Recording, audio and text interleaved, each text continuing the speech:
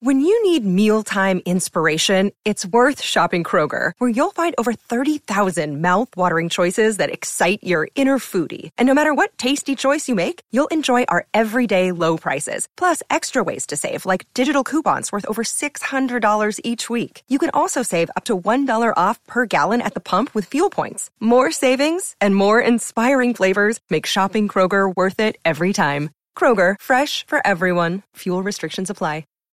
This episode is brought to you by Shopify. Whether you're selling a little or a lot, Shopify helps you do your thing, however you cha-ching. From the launch your online shop stage, all the way to the we just hit 1 million orders stage. No matter what stage you're in, Shopify's there to help you grow. Sign up for a $1 per month trial period at shopify.com/special offer, all lowercase. That's shopify.com/special offer. Pabst Blue Ribbon. Always smooth, always refreshing. Gold medal winner at the 2016 Great American Beer Festival. When you're this good, quality always comes through. PB Army, ASAP. The following is a Podcast One Minnesota production. For those who simply can't get enough talk about the Vikings, we present Bonus Chatter. Bonus chatter about your favorite team that's unscripted, unfiltered, and uninterrupted. This is another edition of 1500 ESPN's Purple Podcast. Welcome to another edition of the Purple Podcast. I'm Ben Gessling from ESPN, joined by Matthew Collar and Judd Zulgad from 1500 ESPN. The Vikings minicamp is in the books, but the news, of course, with this team never stops. And the news today is that Michael Floyd is back in court a week from Monday to show cause for why he had alcohol in his system this week.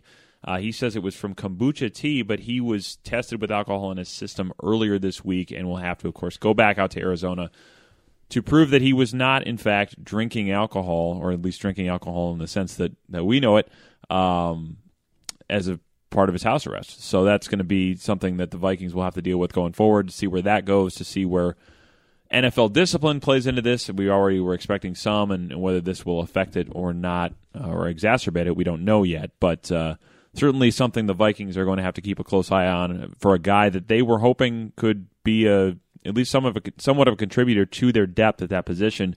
We'll see how much of a contributor he is, and we'll see where all of this goes. But guys, certainly another twist in the Michael Floyd saga as it's played out in the last year or so. And what were your reactions to this when you first heard it? And what do you make of it going forward for the Vikings and their wide receiver depth situation, tenuous as it may be? I guess just being maybe a cynical person as I am, as maybe the Purple Podcast listeners have criticized all of us for one time or another, for being negative or cynical. I wasn't entirely surprised to see that this happened, and I also saw the explanation and immediately thought, well, that really doesn't sound all that plausible, that it was tea that would take 50 bottles or whatever to reach the test that he had, the 0.05, I think it was. And so now my thought is, well, I'm not sure that we're going to be seeing Michael Floyd at training camp, because if he's got to go back to Arizona and he's telling them that it's some sort of tea that actually can't get your blood alcohol to that level, I'm not sure that they're going to buy it. I mean, you don't want to jump to conclusions when it comes to anything like this, but all of the signs are pointing to this might be not good for the future of Michael Floyd with the Minnesota Vikings or in the NFL or as a person. Well, and plus, keep in mind, the state of Arizona allowed him to leave as a favor, really. And so now they're going to bring him back. And, yeah, I would say this, and we certainly know some details, not all. We're going to hear different stories from both sides at first. But I would say this. Michael Floyd very well might have a disease that is a very difficult disease to overcome. And the most important thing for him is not football right now. The most important thing for him is to get his life in order, to get things right. And if you're the Vikings from a pure football standpoint, guys, I think the fair thing here is you want what's best for Michael Floyd as a person. But that being said, You're going to be going into a season in which there's high hopes for your team. There's pressure on your team. And from this day forward, to assume that Floyd can be part of that team and a contributor is probably a mistake. Mm-hmm. So speaking purely from a football standpoint, if I'm the Vikings, I'm saying to myself, I want to get this guy help, but I'm not going to count on him for 2017. And the most important thing becomes, do you trust Laquan Treadwell now to bump up potentially and be your 3 receiver going into camp, which I don't think you should do for 1 second. And so if I'm the Vikings, I am on the phone to Eric Decker right now saying, what's it going to take to get you here? Because we'd like to go to training camp with you on our roster. Are you not waiting for the court hearing to make that decision, though? No, because here's the thing. In cases like this, if I'm the team, I am, unless nothing happens to you for months, I am not going to be confident. So as of right now, I'm saying, if Michael Floyd is told, you know what, you're right, you drank too much tea, blah, blah, blah, I'm saying you're back on the team. But if I'm a team with the playoff hopes and aspirations that the Vikings have, the first sign of trouble football-wise is when I bail. So anything that Floyd gives you from this day forward, if he can play, is gravy. But keep in mind, too, guys, this was a guy who we thought there was a very good chance that he would be suspended 2 to 4 games to start the season without this. Mm-hmm.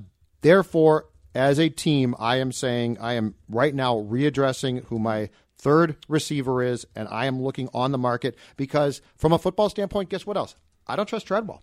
There is no way in good conscience I can say if Floyd is detained in Arizona that I can now come back and say I trust Treadwell completely. That's another guy. As a football player, if he gives me something, great. But I feel like I now need to go look for a 3rd receiver. I think this does make it a viable option to try and go after Eric Decker now. I mean, you were arguing that they should anyway because you weren't sure about where this situation would go. But judging by their offseason and the fact that they added Floyd and chased after Alshon Jeffrey and drafted 2 wide receivers, there's a lot that's been said very nice about Laquan Treadwell, but all of the actions said, yeah, we don't really trust Laquan Treadwell either. And I like to read what they do as opposed to entirely what they say. Mm-hmm. And drafting 2 receivers, signing another one, trying to sign Alshon Jeffrey, that to me says, yeah, we know we need another option. It looked like they had it in Michael Floyd. And he seemed to be just portions of these mini camps, OTAs that were open. I mean, he seemed to be coming along. Mike Zimmer said that he was a little in over his head at first and then was catching up and starting to, really get the playbook and things like that. Sure. And now I think the future is in question. In my mind, this, if it goes the wrong way when he goes back to Arizona, that's the end of his NFL career. And I don't know how it could go right for him, but if it does, then you still have to be concerned about where this might end up. And to Ben's point, I am not saying bail on Floyd as a person. If I'm the team, I help him. But, guys, my point of reference in this whole thing comes from one case, Koren Robinson. Koren had a drinking problem. Signed in 2005. Guess what? Was fantastic. They signed him to a 3-year contract and went to training camp with Childress saying, you know what, I've got Koren. He's my top guy. He's got his life turned around. And the last we saw of Koren was in a St. Peter courthouse, having gotten in a high-speed chase with cops. This is a brutal disease. Alcoholism is brutal. And I'm all for helping the people. But if, once again, the Minnesota Vikings are going into a season in which they have Super Bowl aspirations, and I think if you go to training camp with Diggs, Thielen, and Treadwell, you're selling yourself short. And if you trust Floyd, I think that's a mistake. So from a human standpoint, I say help him all you can. From a football organizational standpoint, I say you have to be prepared to move on right now and not count on Michael Floyd to do a thing for you in 2017. When it comes to helping him as a person, I don't know. I mean, there's just so many people that NFL teams probably wish that they could help that have issues, and it's callous, but I don't think they look at it that way. They look at it like, we got a cheap deal on you because there was an issue, and now that there's another problem, my expectation is that they'll wait at very least until we find out what happens with the courts. But even this should be enough to shock the system for the Vikings. It's a sign of something, yeah. Yeah, to say that this might not go the way we wanted it to go. And they tried, and he tried, it seemed, to put himself in a position to succeed with this by moving in with Kyle Rudolph. But we've just been through this so many times with different players that when you're taking a risk, that's what it's called for a reason, and sometimes it's not going to work out. And right now, to me, they don't have a parachute when it comes to the other wide receivers, and maybe we'll look back and say, Cordarrelle Patterson kept tweeting and Snapchatting and telling anyone who would listen that he wanted to stay in Minnesota, and you let him walk to Oakland. I'm not saying he's the best receiver in the world, but there was a guy that you knew exactly what he would give you, and instead, how you're replacing him is hoping Rodney Adams can play, a 5th-round pick, or hoping that Michael Floyd would be able to get things together. So if he didn't, now you've got a pretty big hole there. And instead of the conversation about, well, they've really stacked up these weapons around Sam Bradford, in the backfield, yeah, but now in the receiving, well, if Stephon Diggs has to miss a couple games, or, I don't know, Adam Thielen got popped last year depth. once. Right. You need depth. I agree. And so now that makes it very difficult for them if they're not going to be able to sign Eric Decker, because if you're Decker, I mean, you've got your pick of the litter. Almost every team would take you, right? It's just who's going to offer you the most money. Now he would have leverage, I guess, if there's uncertainty here. Right, but you've got room. I mean, this is a situation where I think, because you have spent this entire time, the last few months, doing what? Bringing in every potential helpful guy for Bradford, correct? I mean, you've redone your backfield. Your tight ends appear to be solid. You went and got Floyd. You drafted 2 more guys. So if you're going to be able to say, Sam, we continue to put you in the best position possible to succeed, I think you need to go get him 1 more guy. And as I said, listen, Treadwell made some nice catches in OTAs and mini camps. I'll never, So Vikings.com shows him speeding past Rhodes one day, and he makes this great catch. Okay, but here's the thing. Xavier Rhodes ain't going to be out there pulling a hamstring. I mean, Xavier Rhodes is saying, I'm basically working on my technique. So don't be fooled by that. But this all comes back to the fact that teams deal with this consistently. And I'm for taking chances on guys, because if you don't take chances, guess what? Some really good players come and go. But when you take chances, what you have to be prepared for is, what's our backup plan? And to me, we've entered the zone of, you better be aware of what your backup plan is. And if you're now going to tell me, well, we've trusted Treadwell all along, I call BS on that. I think that's a bunch. I think you hope he's improved. But if you're now going to sit me down and say, Laquan Treadwell will be our number 3 receiver and we're confident, I say that you are feeding me a bunch of garbage, because you wouldn't have signed Michael Floyd if you were purely confident of that. Another thing about Floyd and the other guys they have on the roster is that he, in his skill set, is simply different than they are, and brought something to the Vikings that they didn't really have last year, and now they don't have if this doesn't work out. Maybe it will. We should never underestimate football players' ability to get back on the field despite whatever it might be. But this is where we sit today with the conversation, right? I mean, that's the thing about this. This is where things are right now.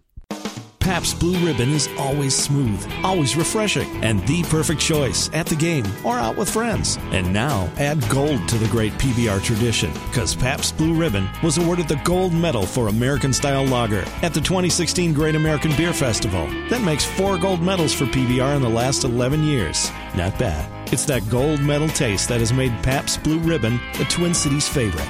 When you're this good, quality always comes through. Go for the gold. PBR me ASAP. Okay, we had to pause for a second. Judd had to go, and Ben had to do some work here on Michael Floyd. So, Ben, what have you discovered here on Floyd's situation? Yeah, so according to a police record that I was able to obtain, Floyd had a missed test and 3 failed tests on Sunday morning, according to the report. After reviewing alcohol monitoring reports, high alcohol levels and missed tests were reported. The following are the times and levels of each test. June 11th, which is Sunday morning at 5:30, at which point he blew a .055. June 11th at 5:54, it was .045. 6:23 was .044. And then he missed a test at 6:33. Now, I think this is like an electronic, probably breath test thing that he just has to blow into. The defendant was contacted by Sentinel, the testing company, on his cell phone actually Monday morning. When questioned on the activity, the defendant stated he consumed kombucha tea. So now he has to go back to court on June 26th to tell that story to the judge. Now my question is, how are you going to prove that in court? Yeah, and I don't like to overly speculate about how things are going to play out with court cases. No, never. There are things I love to overly speculate about. I like to overly speculate about trades. Yes. Free agent signings. Yes. Even potential schematic decisions. Which, with the Everson Griffin thing, we were kind of right on that. We were, yes. I love that. Anyway, sorry. Yes, don't derail me here. You're good at that. I love to derail podcasts. On court cases, though, now there's where I'll take myself a little more easy when it comes to the hot takes that you enjoy so much. But there is a real issue with his story versus him testing positive for alcohol there. The amount of alcohol could not possibly have been from tea. It just is not possible. And I have trouble thinking that a judge is going to believe that. And I also think for as hard as they came down on Michael Floyd here, I was actually stunned that even with the severity of his DUI, that he got jail time and house arrest. That was a lot. And I think with this, it's hard to see no more punishment coming because the story just doesn't add up. Well, I mean, the part that I think he's going to have an awfully hard time, and neither of us are lawyers, nor do we play lawyers on TV, the part I would assume he's going to have a hard time proving is how your BAC at 5:30 on a Sunday morning when the Vikings aren't practicing, and you presumably, I mean, maybe he has to be up that early to do these tests, but when you're basically probably one drink away from being at 0.08 or over, at 5:30 in the morning from kombucha tea, like what time did you have to get up to start pounding enough of that tea to have your blood alcohol level at that point? I mean, that's the part to me that, and you know, I'm not a great kombucha tea mind. I'm not a great breathalyzer mind either, but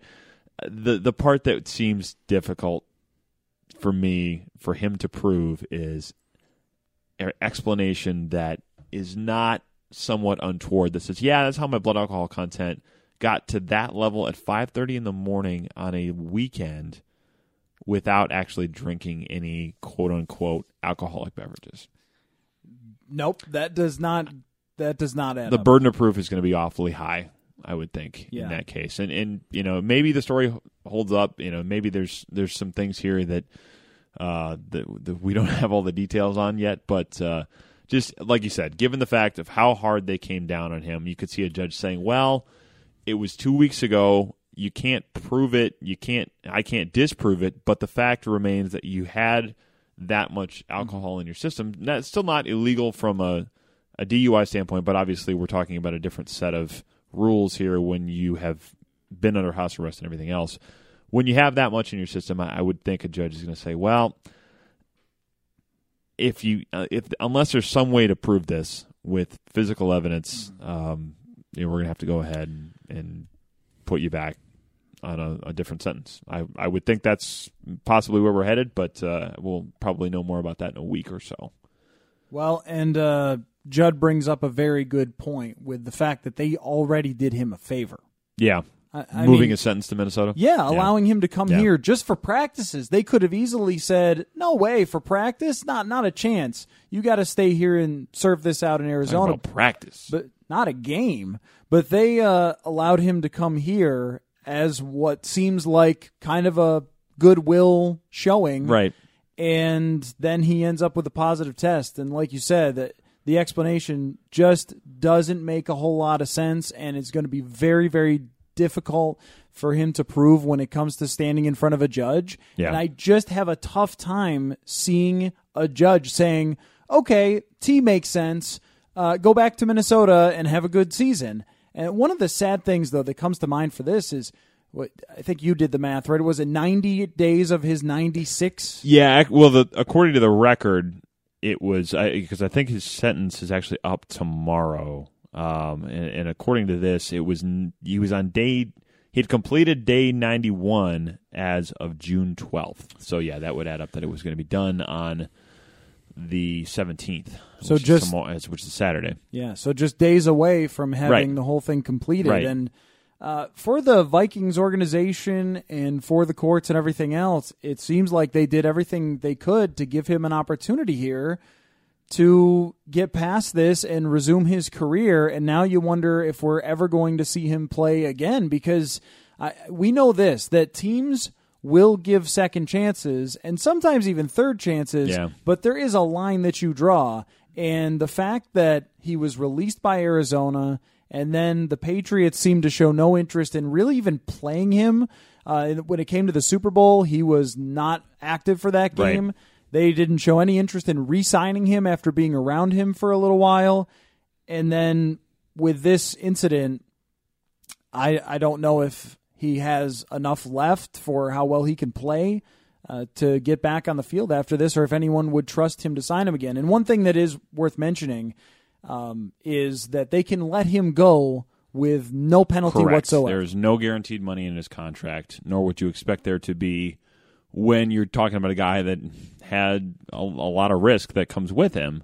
So they can move on easily. They have enough money to go out and sign somebody else like an Eric Decker if they wanted to go do that, regardless of whether they get rid of Michael Floyd. But yes, the Vikings are not really pot committed here, so to speak. They're not really out anything if in fact they decide to cut him, other than probably some questions about why they did it in the first place. But I think we know why they did it. They needed depth at the position. Mm-hmm. You roll the dice, you cover yourself in case of something like this happening, because you don't give them any guaranteed money, and you hope it works out. And if it doesn't, you cut your losses and move on. But it certainly is an unfortunate twist for Michael Floyd. Whether it works out that he can prove that it was T, or whether it was not that. I mean, it's obviously something he probably doesn't want to have to be dealing with, but certainly a lot of factors, a lot of different twists to this that are probably bigger than him and any of us. So a lot going on here, and we'll see how it plays out. As it relates to the Vikings' depth at the position, as somebody was saying to me earlier today, if you're counting on a guy staying out of trouble to fortify your depth at the position, you might not have enough depth at the position. Well, do the Vikings have a problem now at wide receiver? What it really comes down to is whether you believe anything that's being said about Treadwell. And, yes. Judd and I were kicking that back and forth as you were doing tracking down of sources and so forth. Right. But I Big know boy journalism. I know from my standpoint, and I think Judd and I are on the same page there, when a guy has one catch in his rookie season, he's a first-round pick. Yeah. You just can't convince me with any words that I should have confidence that player, or any OTA practices, anything, until he actually gets in the game and does it. Yep. You just can't convince me that I should believe that player is then going to all of a sudden become a very good part of your offense. Yes. And as you said, and as we have heard from other people as well, they tried to sign Alshon Jeffrey. Right. I mean, that doesn't exactly suggest, oh yeah, we're fine. We totally believe in Treadwell, at least to the point of not giving ourselves some kind of coverage in case something does go wrong with Treadwell. So lots for him to prove as well, and lots for the Vikings to figure out at that position, because, I mean, you like the top two guys. I mean, Adam Thielen had a breakout year. Stephon Diggs certainly looks like he's becoming a effective wide receiver. You know, maybe not the number one guy that you look for in some teams, you know, a guy like an Antonio Brown or Odell Beckham. I mean, he's not that kind of a guy. Julio Jones, probably not on that level, but maybe a step down from that. And Adam Thielen certainly contributes a lot to that offense as well. But beyond that, there's a lot to figure out there, and that's going to be something to keep an eye on through training camp of the preseason. Well, and that's one of my questions is now, who even takes that role of being the deep threat. Both Diggs and Thielen can go deep. Yes. In fact, when Sam Bradford was throwing it, Thielen did it fairly well. Yeah, it was fantastic. I think he had the highest completion percentage on balls that were considered by official NFL play-by-play as deep passes. Yes. I don't know what the exact definition of that is. I assume it's over X number of yards through the air. 10, 15, 20 people are different. I mean, people that say it's 10, it's like, come on. I mean, if you're calling it 15 or 20, I'm good with that. 10 is a little It shouldn't be 10. No, 10 is an intermediate throw. But however the NFL play-by-play defines it, the numbers on Thielen for completion percentage were the highest in the league, and Diggs was too. Yeah. It was just they didn't get that many opportunities to go down the field. However, having a guy who is known as a stretch-the-field player, you can't tell me that having Michael Floyd in Arizona didn't help Larry Fitzgerald get to the top of the league. I mean, Fitzgerald on his own can beat anybody, but it helped him open up the field for him to be in the slot, and I think we were expecting that from Diggs too. Yeah, I mean, I think that's what they want with Michael Floyd. I mean, that's what they wanted in Jared Cook when they went after him. They wanted a guy that could go over the middle of the field, stretch things out vertically a little bit. I mean, it's not going to be Norv Turner's offense anymore. It's not going to be where that is a central part of what you want to do, but we have heard them talk about we want to be able to hit on more play-action stuff. We want to be able to stretch the field by coaxing defenders up to the line of scrimmage. I mean, some of the things that you've always wanted to do, this mythical idea in some ways with Adrian Peterson, that all of these years that we would always hear about, it's going to open up things and you're going to have defenders come into the box, then you can make them pay. Now, the problem there is that you often didn't trust Peterson to be on the field in passing situations, so that limited to that effect to some degree. But no, didn't you see Adrian Peterson has told the media in New Orleans that he's a great pass catcher and he does not understand where that came from. Do you miss him already? Oh, Adrian. Don't you miss him? Oh, Adrian. I saw that this week, that story, and it's like, man, the off-season stories on Peterson are so tremendous. I was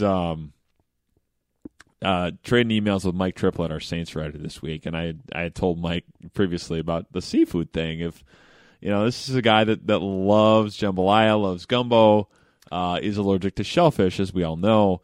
How is that going to work out? And Mike asked him that question this week, and Adrian said, I'm allergic to shellfish, but I'll have my EpiPen with me, and I plan on, quote, tearing up the New Orleans food scene. And as I emailed Mike back, never change, Adrian.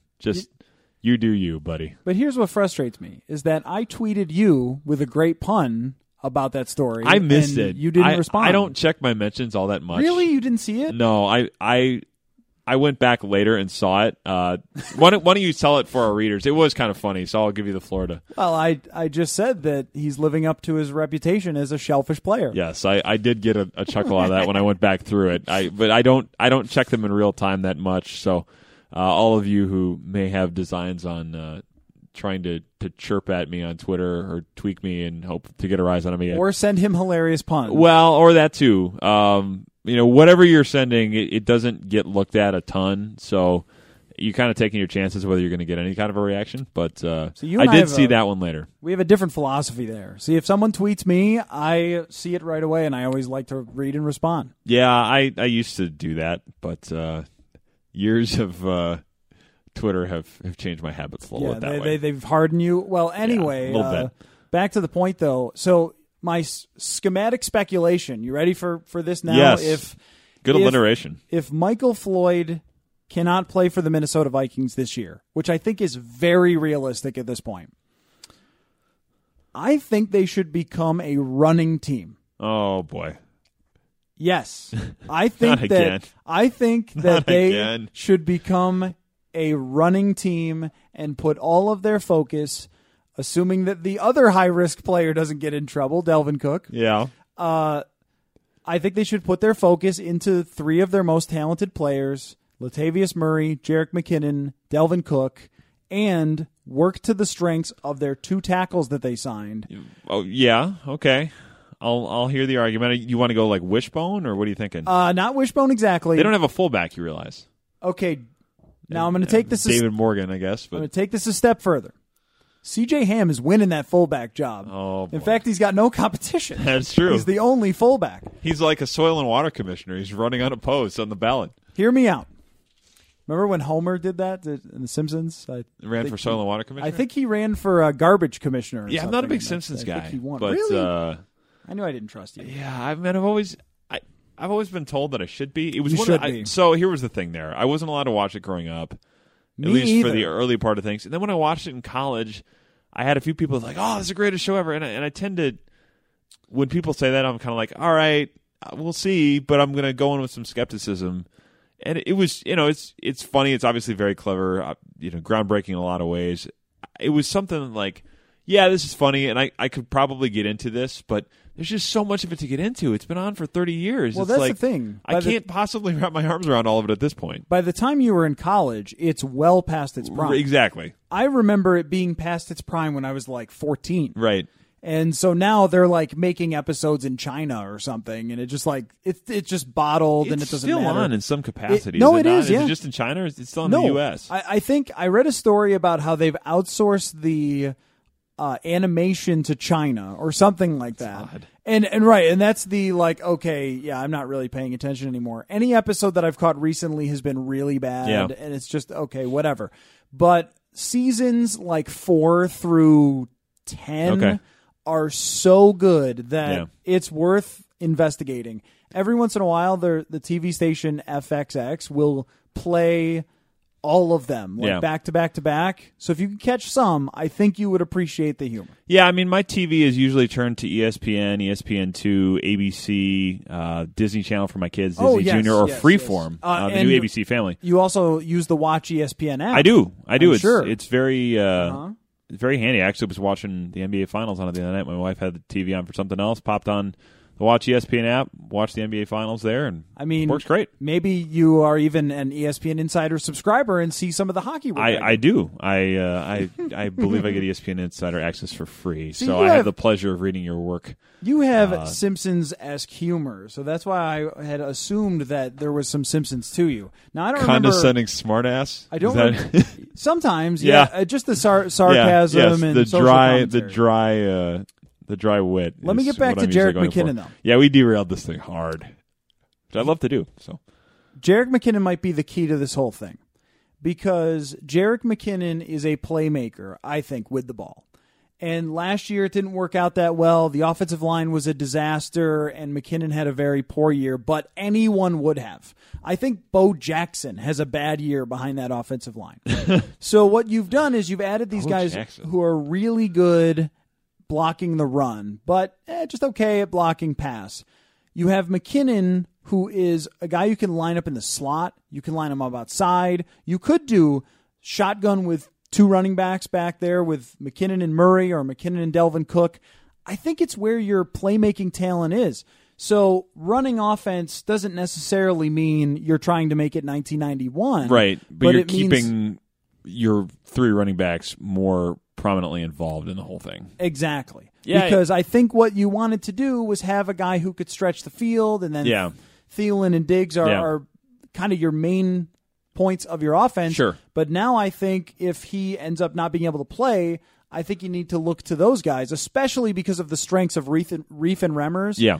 I don't think those guys are all that good at pass blocking. They're not No, Clemmings bad, but I no. don't think they're stars. Well, when it Mike comes to Zimmer blocking has said pass. he thinks they're better run blockers than pass protectors, and when you're hearing that from a guy, in I think he said it in March, it's probably worth keeping in mind because he certainly didn't have to say it, and it was interesting that he did. But in the sense that they have, you want to cater your offense to what your talent is. Yes, I see it in that perspective, and certainly. I mean, some of those teams that Pat Shurmur has been part of, whether it was, some of those teams with the Eagles, I think when he was in the organization, when Donovan McNabb and Brian Westbrook were there, or some of the things they were doing with LaShawn McCoy, I could see that. Because if you're going to throw short, if you're going to have short passes and run after the catch be a big part of it, you have guys that can do that. I mean, all 3 of those running backs can catch the ball, and Jerick McKinnon and Dalvin Cook conceivably can line up in other places as well. So, yeah, if you don't have the guy that's going to take the top off the defense, like you were hoping Michael Floyd was going to do, and maybe still can, depending on how all of this works out. But in any case, I mean, you're probably going to have a suspension for some portion of the year, and involving those guys, I see it almost more as receivers than going back to we want to run the ball 35 times a game. I mean, you have to see how it all works out. But yeah, if you're going to play to your strengths, the depth they have there and the versatility they have there probably is one of those, certainly more than the depth they have at wide receiver at this point. And if you go back to that Eagles year where Sam Bradford kind of reinvigorated his career, yeah. I think a lot of people thought, man, maybe a bust here. And then he had a good enough season to have a starting job now in Minnesota because of that. I mean, a lot of the passing scheme involved 2 running backs, dropping the ball off. Those running backs, I forget, I ran the numbers on this once, but I think they combined for something like 150 catches between Darren Sproles, DeMarco Murray, and Ryan Matthews were the 3 guys in the backfield. Yeah, I suppose this would have been post LaShawn McCoy. Yes. Because they would have made that. As I said that, I'm like, no, that timing doesn't work out, but I'm going to go with it because I can't look it up on the fly. Yeah, Shurmur was still the offensive coordinator, though. Yes. And it seems like wherever Shurmur goes, he's just going to bring Sam Bradford along with him because they, acquired him there. But it's a package deal. Having those 3 running backs, I think it gives you a lot of options for creativity. I, at times, was a little disappointed in the level of creativity last year, especially with Cordarrelle Patterson. Yeah. 119 catches between the 3 of them, by the way. Okay. So I was a little high on that. But 55 for Sproles, 44 for Murray, 20 for Matthews. But that's a lot of throws to your running backs. 2015 Eagles. Yes. I think we could see something similar to that. Yeah. But that's I guess it's not as hot of a take as I thought it was.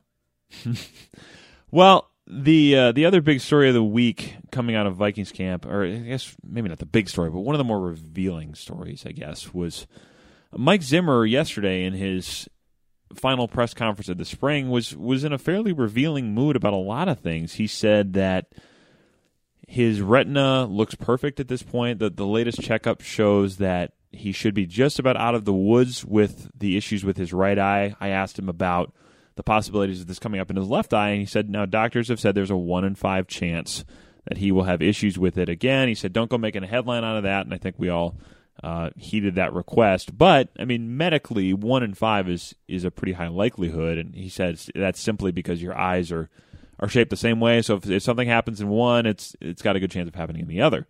But he said that if that happens during the season, he's going to go. He said, I'm going to coach. I'll worry about it after the year.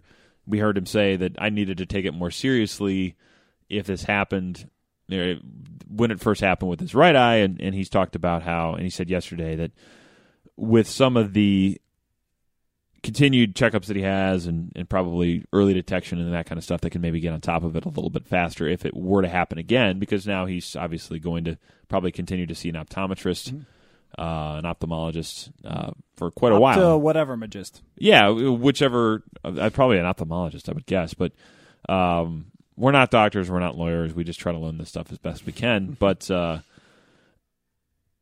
if that happens again, he said he's going to coach. And, for all the talk about taking it more seriously, it was interesting to hear that. But I think it was also interesting to hear him talk about the ways that he's trying to change as a coach, that he's trying to be more involved with the offense, that he's spending more time in the offensive meetings, that he wants those guys to know that they're my guys, I think is how he put it. We've heard him say this kind of stuff before, but it seemed to be more of a fully formed idea yesterday when he said it. How did it grab you when he said that? Well, first, the fact that Mike Zimmer was talking to us for 19 minutes with a smile on his face at times was something that we had not seen for a very long time. It was very 2014 Zimmer. I think I saw it briefly when they were 5-0. Yeah. But even when they were 5-0, he was still sort of stodgy. I think after... May not see it again until this time next year. We'll see. Yeah, I know, right? The only time that I can remember being like that, and maybe the weather has something to do with it. It was a great day. But he made some joke yesterday about how there's like summer Zim and in-season Zim too. Yes. And yes, in-season Zim will be the one that shows up at Mankato. After they moved on from Norv Turner, I remember we did a little thing with him where somebody asked him about just going through the ups and downs of the season. Yep. And I wrote it the whole thing, because he told a great story about his days in Dallas and just how wild it is sometimes through an NFL season, all the things that happen. That was the last time I remember him really sort of opening up at all. Yeah.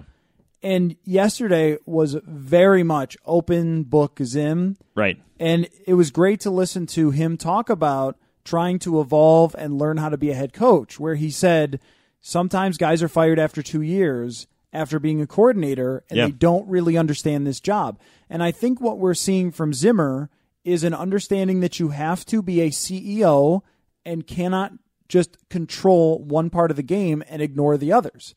And I think that was happening.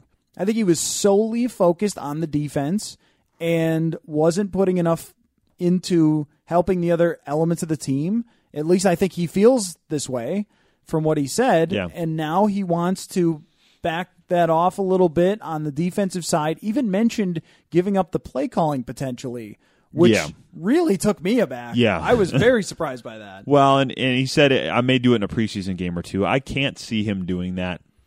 I think he's so close to it. He said that's his baby. So, you may see George Edwards take the controls during the preseason or maybe even for a series or two during the year. I have a hard time seeing Mike Zimmer give that up. But the fact that he's thinking about that, the fact that he is talking about, he spent a lot of time. This whole answer started with him talking about situational football, that we need to get better at this, and they worked on that in the last few days of camp here. They were running a lot of situational stuff where let's play it out almost like a scrimmage and let's see how things happen in real time and when we need to call timeouts. And I think that's been one of the things, you hear it from fans a lot, and I think we've remarked on it as well, that situational stuff has not been Mike Zimmer's strong suit. Clock management against the Lions last year was certainly an issue. Yes. He's had times. I remember his first season against Buffalo, they lost that game. You may have been were you at that game? Sure Kyle was. Orton beat him? Yeah. Oh, that would be Scott Chandler on 3rd and 18? Fourth and 20. Okay, Chad Greenway was trying to get Captain Munnerlyn lined up, didn't line up deep enough, but Zimmer talked about after that game. Sammy Watkins with the touchdown catch, right? Yeah, with 1 second left. Zimmer talked about how I should have called a timeout on defense, and it was, because you don't typically want to do that. And I remember at the time he went through the whole thing, and he said I was being a scared coach, and and that's kind of live and learn kind of stuff, and he was very open about it at that point. But I think that's been an area where he has probably needed to improve, and he seems to be a little bit more mindful of that now. And it's interesting, as we were talking last week about having a clock management guy. Yeah. It seems like he, at least, however you address it, seems like he knows that he needs to be more involved there and be more mindful of that. Well, and something came to mind for me that maybe all that he went through last year in the long run ends up being good for Mike Zimmer. Yeah. Other than the eye. The eye thing, you don't want that to go wrong in the future or him to have to deal with it. Sure. But the adversity that he went through last year with Norv resigning and Teddy getting hurt and the mistakes that he made down the stretch in the locker room, in the media, whatever it might be, with his scheme, with the clock, all those things, it may have prompted him to learn and evolve. And what came to my mind was just the history of this game and how many times offenses come up with something ingenious that can't be stopped. And then the defensive minds go to work, right? Yep. And Zimmer, being a defensive coach for so long, I think knows that you are not going anywhere unless you can evolve as a coach and change, even if you're 61 years old. And that, I guess, would give you some confidence in him as a head coach, knowing that he can evolve and make changes here. Well, and it was interesting. One of the things that he said yesterday, and he prefaced it by saying, I probably shouldn't say this. And every time he does that, it's always something good. I'm always thinking, oh, please. Here we go. You should say it. Just say what you feel. Don't give in to that little voice that says, no, don't say it. Don't give in to the angel on the shoulder. Come over to the devil on the other side. Just say it. Because it's always good. And he said, he goes, I probably shouldn't say this, but there's this guy in New England who's doing pretty damn good now, and he might have had a rough start, he said, in his deal, which he's referring to, of course, Bill Belichick, and the time that he struggled in Cleveland. But he does have a point there, that this is a difficult job. It is a job that requires you to do a lot of things that you probably haven't done before. I mean, you've been a coordinator, you've managed people, but you're not the guy getting the call when Michael Floyd has another court date because of a house arrest. You're not the guy that has to go talk to the media and deal with injury questions and set direction for the overall course of your football team and show up at all these different things and probably be as involved in the draft room. I mean, all of these things outside of just coaching. I mean, we've heard him say this before, that he has worked to improve at those things. But I think the longer you get a chance to do this, I mean, he has a point that there are a lot of facets to this job, and it takes a while to get past the point of at least being merely competent at them. To the point where you're good at them all, it takes a while. And a lot of coaches, as he said, and he's right, don't get the chance to get there, and perhaps in year 4 we will see a more fully formed Mike Zimmer. We'll see. You know who I think of for this a little bit is, well, I mean, I guess there are a lot of coaches that are examples in their second turnaround, maybe after they get fired once and they go to another place that it works out. Gary Kubiak would be one. Yes, very much so. The guy that came to mind for me is Tom Coughlin. Yeah. I mean, a very well-respected mind who did a great job in Jacksonville. Yeah, he did. But when he went to New York, there were some issues there with how hard he was on the team, and he realized that things were changing with the culture of how you treat athletes. Manage millennials. Yeah, and for the much better, by the way. Yeah. I mean, I was reading an article the other day, or someone posted on Twitter about Phil Housley just got the Sabres job. I'm excited about that. And South St. Paul's own. He was writing about, or someone was writing in this thing about him being hazed when he came up as an 18-year-old into the NHL. Yep. And mostly that stuff has been eliminated from pro sports. Yes. And all these things are good, usually, with treating the athletes better and not abusing them and whatever else. But Coughlin had to adapt. Even though he was older in age, he had to say, that's not how I'm going to treat these guys anymore. And I think Zimmer, not that he can't be hard on them, but is doing the same thing, only at the same job, because he was able to have enough success early that last year wouldn't have gotten him fired. Right. And it's one of those things where a lot of coaches don't get that second chance, and that first one you have to come in and win right away, or you're gonna be out of there in 3 or 4 years. Mike Zimmer at age 61, 58 when he got the job, he probably comes in saying, well, this is going to be my one shot at this. And I've always thought, and I've said this before, that he came in with a fairly well-formed idea of what he wanted his team to be about. But that said, there's always going to be things that throw you for a curve. I mean, he's certainly had his fair share of them. Adrian Peterson, your quarterback going down, playing in a temporary stadium, starting 5-0 and having a bevy of injuries, including your own. Yeah, Chris Kluwe. I mean, all of these. Yeah, your eye. I mean, all of these, in some ways, bizarre things that just seem to be par for the course of the Minnesota Vikings. He's had to adapt to a lot of those things, but I think also he probably has realized. I mean, he goes back and forth about how much he says he's realized it, but some of the ways that he handled certain situations last year with players, I'll be very curious to see if he handles that differently, because I do think that he has probably heard that from people, from older players, Terrence Newman, Chad Greenway, saying, hey, you might need to handle this differently in the future. And he alluded to that he'd gotten some of that advice. And that'll be one of the things that I will be curious to see if that's a little bit different this time around. There's another thing to it, too. Let's say that you and I both, we play the old 6-string, right? We do. Let's say that we were in a band and we were playing for a really long time. Yep. Right? And we finally made it to the big stage. Yep. We got some hits on the radio and everything else. I think it would be natural for me great to hear a song with a guitar that has a hit on the radio these days. You don't hear Tell much me of it about anymore. It. But I know. We'll stop being the two old guys on the porch lamenting the state of pop music. Anyway, if continue. John Mayer is the only guy out there playing guitar, we are in trouble. Yeah.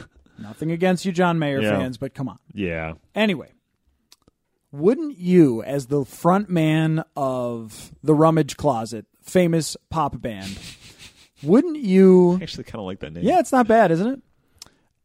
Wouldn't you feel like you wanted to control everything from there? I mean, wouldn't you probably. Wouldn't you feel like really like I am not going to mess this up? I've worked so hard. Bass player, your idea is right. Like you just play the bass, okay? And synth guy, just play the synth. I don't need any of your crap. I would feel that way. I wouldn't think of Rummage Closet having a synth player. I mean, I feel this is like a dirty garage band to me. Yeah, okay. Like like the Hives or something. I'm thinking like you don't want a piano. I don't think Rummage Closet has a piano player either. All right, I think that piano can be underrated as just like filling out the sound. It feels like the Hives or the Vines, or one of those early 2000s garage bands. All right, so anyway, we'll figure this out later. My point is just that Mike Zimmer worked an inordinate amount of time for how good he was at his job to get a head coaching position. Normally, if you're a really good defensive coordinator, you don't make it to 50 years old before you get a shot if that's what you want to do. Yep.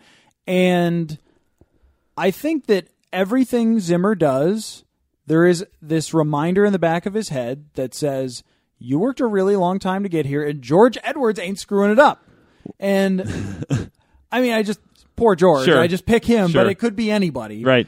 I mean, even cutting Blair Walsh, there's a little bit of, I worked so hard to get here. The stupid kicker, or the idiot kicker, to quote Peyton Manning, messed it up. So I think with Zimmer, there has to be an element of learning to trust the people that you put around you to do their jobs, because all of these guys have been doing it for a really long time themselves. Well, going back to the music analogy, I mean, you make a good point in the sense that, I mean, how many times do you hear it with bands where the first album is great and it's like, hey, this is this kind of refreshing thing and it's different, and then the second album comes around and now you have pressure to have a popular follow-up. You get a lot of record label execs involved, you get producers involved, you overthink it sounds overproduced, it sounds, it's kind of just overdone. It sounds stale. Yeah. It's that same thing of like, oh, now everybody's watching and we've got to go deliver on expectations. You just tend to get tight because you overthink it. And yeah, I do think that there's probably that tendency in anybody that has worked in these long tail jobs where you've had to go for so long, like along this flat line, and then all of a sudden you get your shot, and then it's like, oh, well, now I'm the dog who caught the car. Now what do I do with it? Right. And if he's doing that, he can evolve and become even a better coach. Let me throw something at you. I think we've exhausted both of our main topics for today. Yes. Let me throw something at you about not trusting people much. What did you make of Randy Moss and his media session? Yes. That was very interesting. And I was talking with John Krasinski from the Associated Press afterwards, and John covered Randy. I did not. John said, yeah, that's the way he was. When he wanted to be on, he was the greatest interview ever. And I thought, the whole thing, there were 4 or 5 things he said in there that were headline worthy, whether it was expounding and sort of trying to walk back the I play when I want to play quote, which I think has probably been misinterpreted, misunderstood, mangled in its translation, given the identity of the person who asked the question and then wrote it. Is certainly susceptible to doing some of those things sometimes. Good old Sid Hartman. But whether it was that, whether it was, I think I got traded out of here because I wasn't essentially paying enough attention to the business and political aspects of things, and talking about I rubbed people the wrong way. It seemed like arrogance, but it was just focus on football. I mean, how much of this was Randy Moss off the cuff, and how much of this is sort of an effort to pivot back when there's Hall of Fame considerations coming? I don't know, but that was all interesting. And then at the end, when I asked him about what would you say to Dennis Green if he was here, he took like a good 30 seconds to think about it, and he had to compose his thoughts, had to compose his emotions, and then he gives this emotional sort of statement, I guess, on what Dennis Green meant, what that draft day, clearly still sticks with him that he dropped that far, what all of that meant and what it meant to him that Dennis Green gave him a chance. I thought the whole thing was fantastic, and there are probably different factors at play in terms of what made him open up that much. You see a lot of athletes do this towards the end of their career, but there felt like a lot of honest moments in that to me too. I thought the whole thing was very captivating. Well, first, Credit to you on a great question. I mean, really. I mean, yeah, I know, whatever. We don't pat each other on the back very often for anything. I mean, it was a simple. It was. It's a simple, but it's a really great question because Dennis Green meant so much to him. Yep. And I think what we saw there was how raw and honest the whole thing really was. I mean, what he said, and I would totally buy into, is maturing and being married and being 40. Yep. All of that is much easier. Being married will do that to you. It will, and also having a fully developed frontal lobe. Yes. Like when you're 40, it's probably a lot easier to look back at what you did when you're 23 or 20. My high school cross country coach always liked to say, and I still coach with him. He still says this, that he was an old biology teacher. He said your frontal lobe does not fully develop until you're 25. So the longer you can put off higher order decisions, the better, because you're going to be a lot closer to having a full set of faculties when you're making them. Right, exactly. It doesn't play terribly well when you get into the NFL 21, 22 No, years old. it certainly doesn't. But I think the other thing, too, with Randy Moss is Rand University, the 30 for 30. Yeah, very, very good documentary. It really one of the great products from ESPN, among many. Oh, yes, of course. Get him back on Netflix. Can you pull some strings? I know, man. I miss him on Netflix, too. I went to watch. A go-to. Yeah, I went to watch one on Netflix the other day, and I was like, wait a minute, gone? Really? Yeah. So anyway, that one tied together a lot of things for me with Randy Moss. Yep, explained a lot of things. And I think it's always better for us to try as reporters to be empathetic and understand why players are the way they are so we can cover them better. Right. And with Randy Moss, watching that made you understand why he didn't trust people. Yeah. And why he would have such a chip on his shoulder. He mentioned the chip on his shoulder probably 5 times in that press conference. Yes, he did. And there's almost Said it's still there. Yeah, I was going to say, you could feel it there when he was talking. Yeah. Like, this guy's getting put into the Ring of Honor, and he's still talking about the chip on his shoulder. And he's going to be a Hall of Famer at some point, whether it's first ballot or not. He's going to end up at Canton. If he's not on the first ballot, that is an abomination to sports. I don't care whether Taylor Owens made it. I have not seen anybody other than probably Barry Sanders who is as dominant as a skill position player, not as a quarterback. I mean, quarterbacks, you can put a number of guys in that class. Tom Brady, Peyton Manning, Aaron Rodgers, on and on and on, Drew Brees. But as a skill position player, I have not seen anybody that scared the bleep out of defenses like Randy Moss did. I mean, the fact that the Packers in 1999 used their first 3 picks on cornerbacks just because they knew they're going to have to deal with this guy now, and that Tony Dungy popularized the cover 2, or the Tampa 2, is his version on it, the way that it happened, that's because of Randy Moss.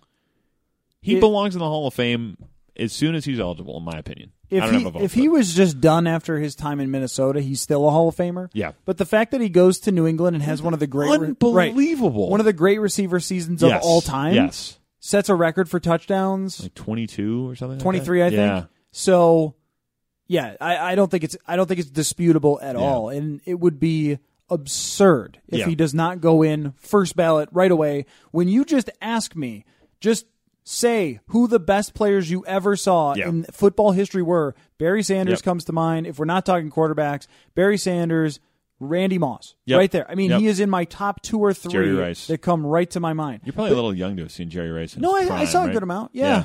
I started really paying attention to football pretty early. When the Bills missed wide right is my first football memory. You know, that's actually one of my first ones, too. I mean, maybe a couple of years before that. I mean, I remember watching like Montana carve up the Broncos in Super Bowl 24. But yeah, that wide right, I remember sitting in my kitchen at dinner. I was living in San Diego at the time, so it was earlier in the day. But yeah, I very vividly remember where I was when Scott Norwood missed that field goal. I remember having to have my mom explain how they lost because everyone who was there watching the game was saying they're going to win. They're going to win the Super Bowl.